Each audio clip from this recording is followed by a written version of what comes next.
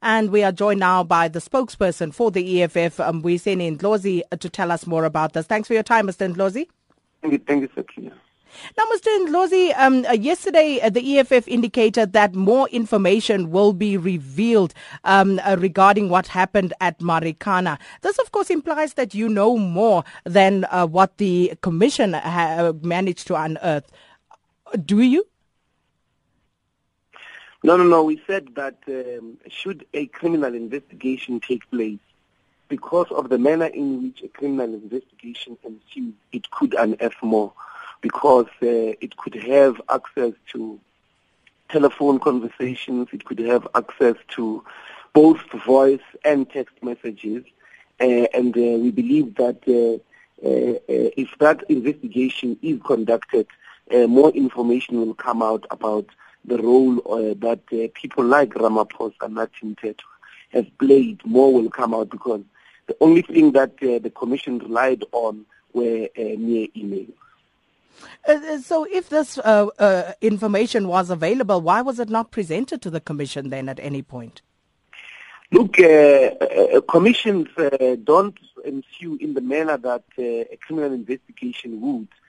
That's why we think that a criminal investigation is much more aggressive, and it will be able to unearth more information. But also, Sakina, on the basis of the information that is in front of the Commission, that is ground enough to take somebody that they have conspired in the murdering of workers. So who it's are not whether we get more information or not, is that the case must be heard in front of an independent judge, not appointed by, not appointed on the terms of reference of the presidency, but an independent judge who has to be presented with the facts and look at the law. So who exactly will you be laying charges against today? Well, you are correct. We will be laying charges against the political elite in particular, but also will be Nathi Mthethwa, will be laying charges on Cyril Ramaphosa, Mbombo and Pierre. But also we will be making a follow-up, because the workers did open a case. We did offer those case numbers yesterday.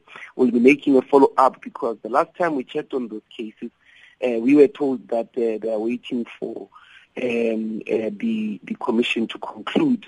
And those cases were cases against police at the Marikana police station. It would seem as though you really are gunning for Deputy President Cyril Ramaphosa at this point.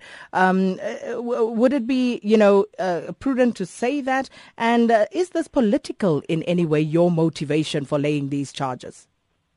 Yes, Sakina, I think we don't shy away at all. The political elite has to be held responsible.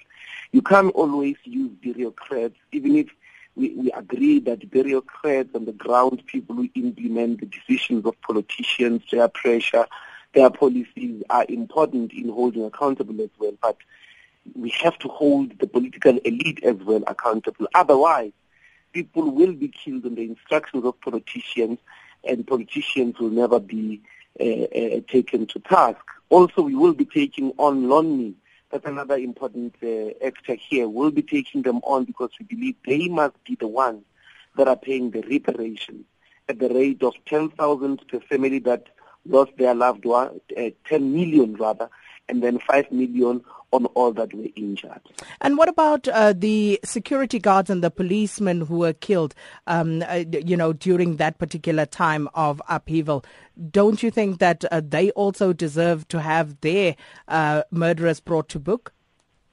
No, we agree indeed, but we were, and they must be criminally investigated. Those were criminal activities, we agree, but we were specifically speaking to the 16th of August massacre. And the activities around the 16th of August, because majority of the report dealt with the massacre of 34 mine workers that were gunned down in full public view of the entire world. That is what we were speaking to.